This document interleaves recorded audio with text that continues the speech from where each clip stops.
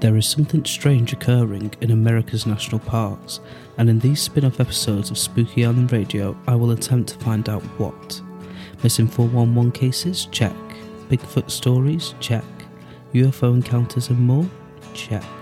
So join me once a month where I will delve into people's true encounters. And like I said, something strange is occurring in America's national parks. Welcome to the Missing 411 Spooky Island Radio Case Files.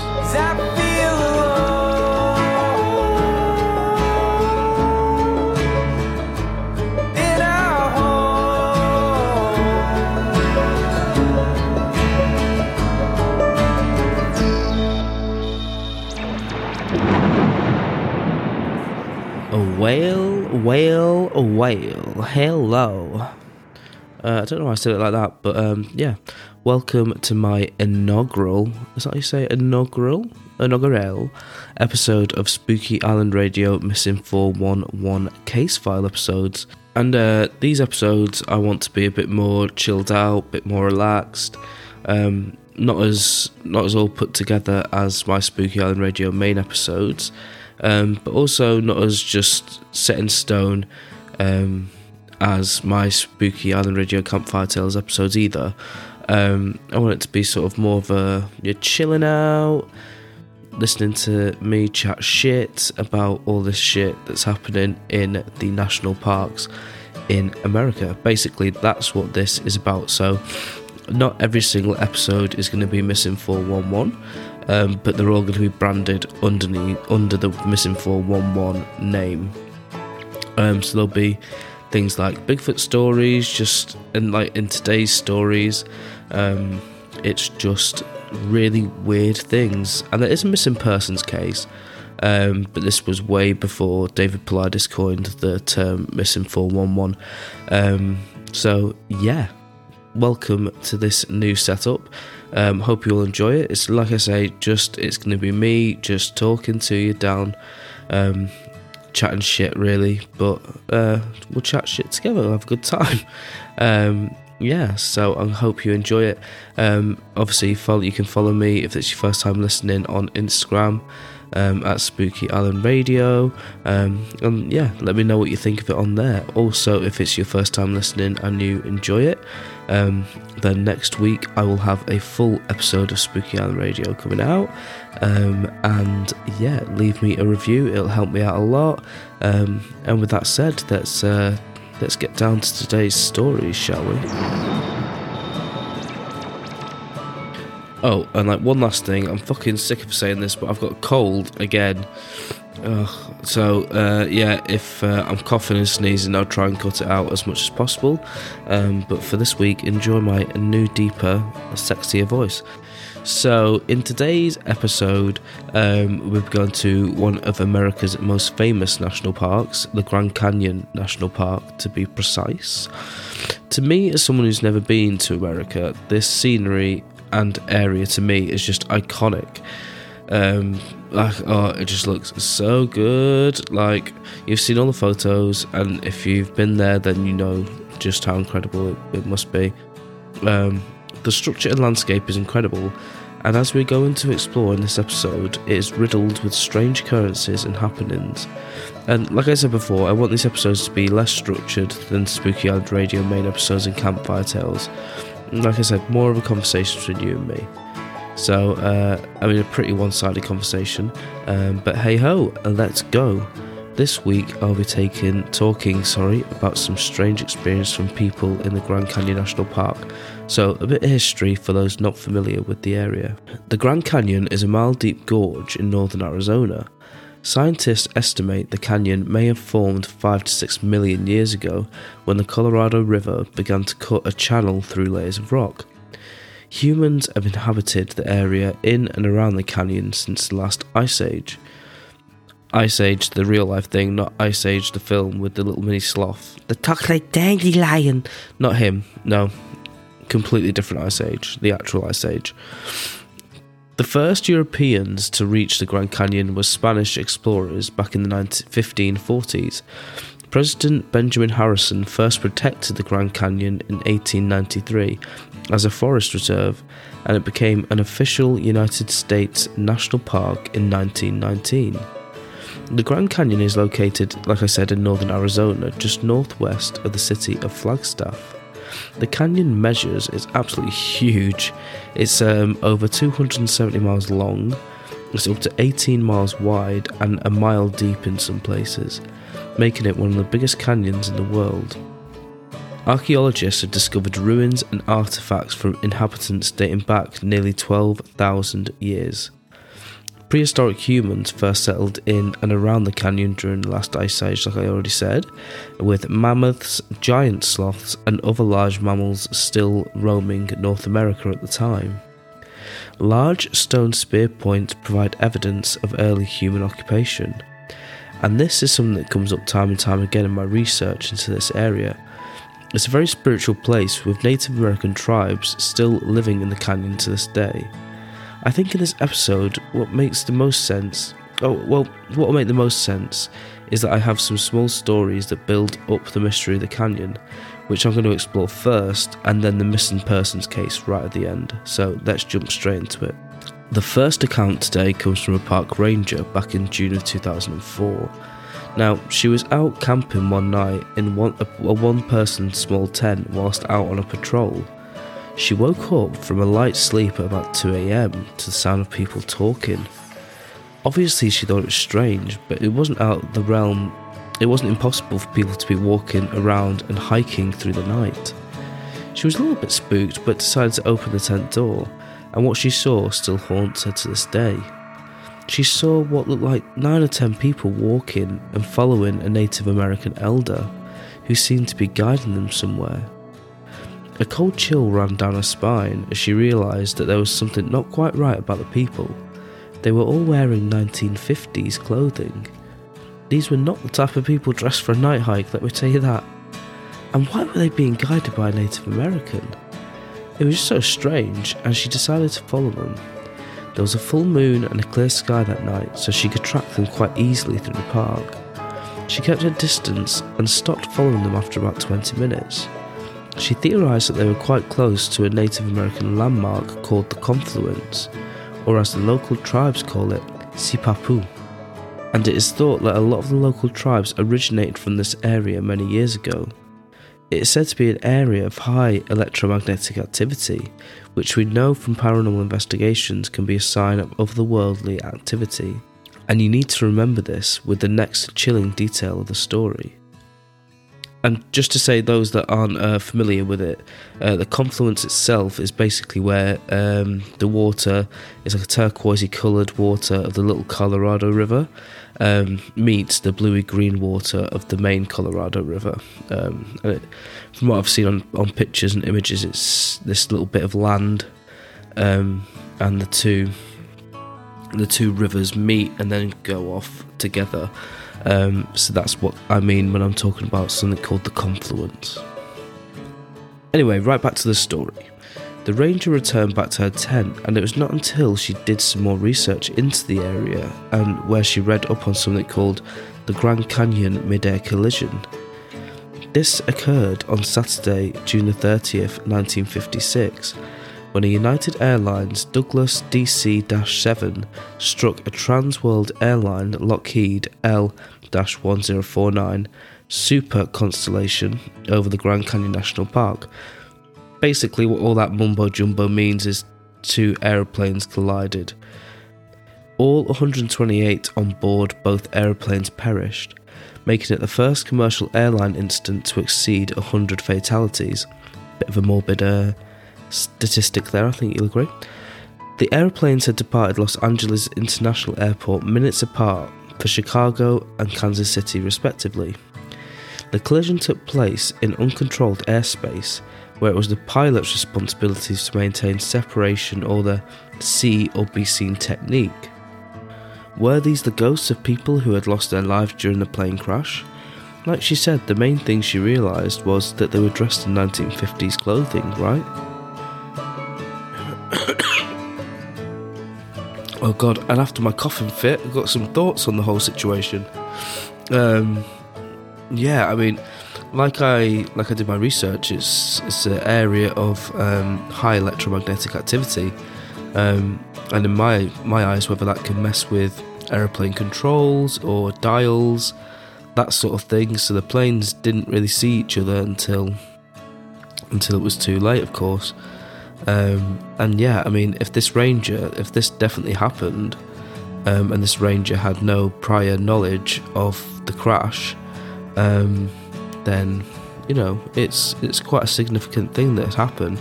And yeah, I like the idea of a Native American elder helping the spirits of those people that perished, because there's a lot of people. So that's the main first thing. So like I said, there's a few different parts to today's episode which all make up one big mystery. So that's the first part done and dusted. On to the next. So like I said, onto the next layer of this Grand Canyon onion, if you will. One layer unpeeled and onto the next, just like in Shrek. So this takes us to the same area but in 1909, and the story of a man called G.E. Kincaid. He was a prospector who searched for gold and other materials, and he was travelling through the Grand Canyon and down the Colorado River when he saw what he thought was an opening in the cliff. He pulled his small boat to one side and climbed up the side of the bank to find entrance to a tunnel. But what was strange was that he noted that there was chisel marks like it was man-made. He took a small lamp into the tunnel, which at one point opened up to what he could see was an extremely expansive cave and tunnel system. He estimated that the caverns could hold up to around 50,000 people just from him looking round. It is no secret that all over the Grand Canyon there are cave systems that people can find and easily become lost in, but there are not a lot of reports of man-made tunnels, which made this discovery, if it's true of course, pretty incredible. What made it more incredible was that he found what looked like Egyptian hieroglyphics on the wall, as well as what seemed to be a lot of artefacts from ancient Egypt and Asia. Gold goblets, sphinx cat statues and other treasures he claimed to find. And I mean, I know what you're thinking, how could these even get there? I mean, it's impossible. However, when he first made the discovery, there were scientists that created a boat with materials that only the ancient Egyptians would have and sailed across the Atlantic Ocean with a crew, and he actually made it. I mean, I know it sounds like it's impossible, but how could these in what other ways, God, I can't get my words out, could these artefacts have come into this cavern within the Grand Canyon National Park? It's also good to think of some similarities between the Egyptian language and the Native American tribes' languages.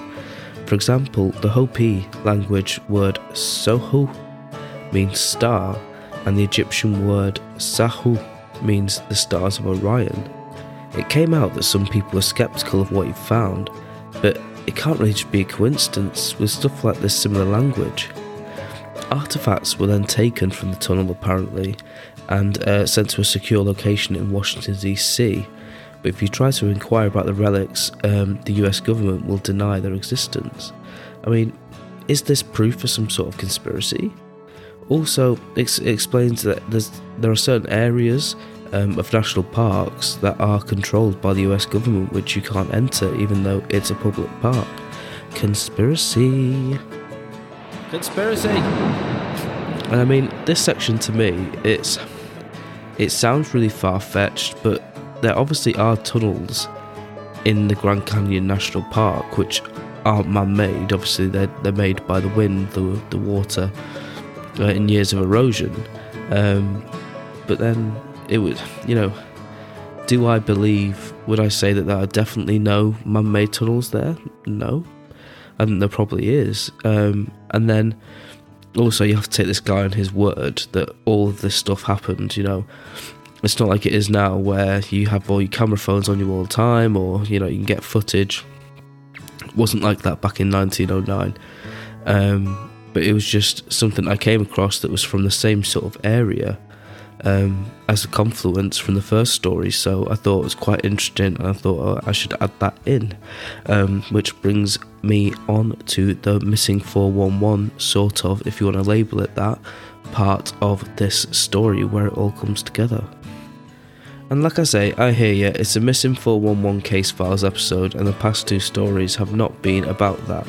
I mean, basically what I'm just trying to do is build up an idea of the spiritualness and mysteriousness of the area, where strange things happen, planes crash, ghosts are seen, and apparently Egyptian treasure is recovered from man-made caves. So yeah, it's a bit of a strange place is what I'm trying to say.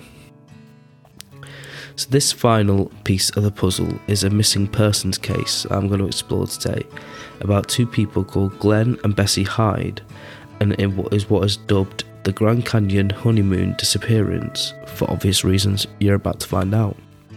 Glenn and Bessie Hyde set out for the Bright Angel Trail of the Grand Canyon on November 18th, 1928, and began walking back towards the Colorado River. The Hydes had tied their boat up on a nearby shoreline. A homemade scow or boat they made and named Rain in the Face. They'd spent weeks living aboard it as they floated down the Colorado River on their honeymoon. The adventurous couple were aiming to set a speed record for navigating the Grand Canyon by water. If they were successful, Bessie would be the first woman to boat the entire length of the almighty canyon. I mean, pretty impressive, but not my idea of a good honeymoon, but times have changed, I suppose. Their boat, was a flat-bottom riverboat built by Glenn over the previous year, and it was found 3 weeks later. It was in working order, still floating in the river, with no one aboard and no signs of foul play. The boat was not battered by the rocky shoreline and showed no evidence of having flipped over, a clear indication that the young couple hadn't encountered dangerous waters in recent days. All of their food and personal possessions were still aboard. So already to me, it's got some links to the 411 cases. Obviously this predates the 411 cases, but they both disappeared near water. I mean, that is the main thing that I've got.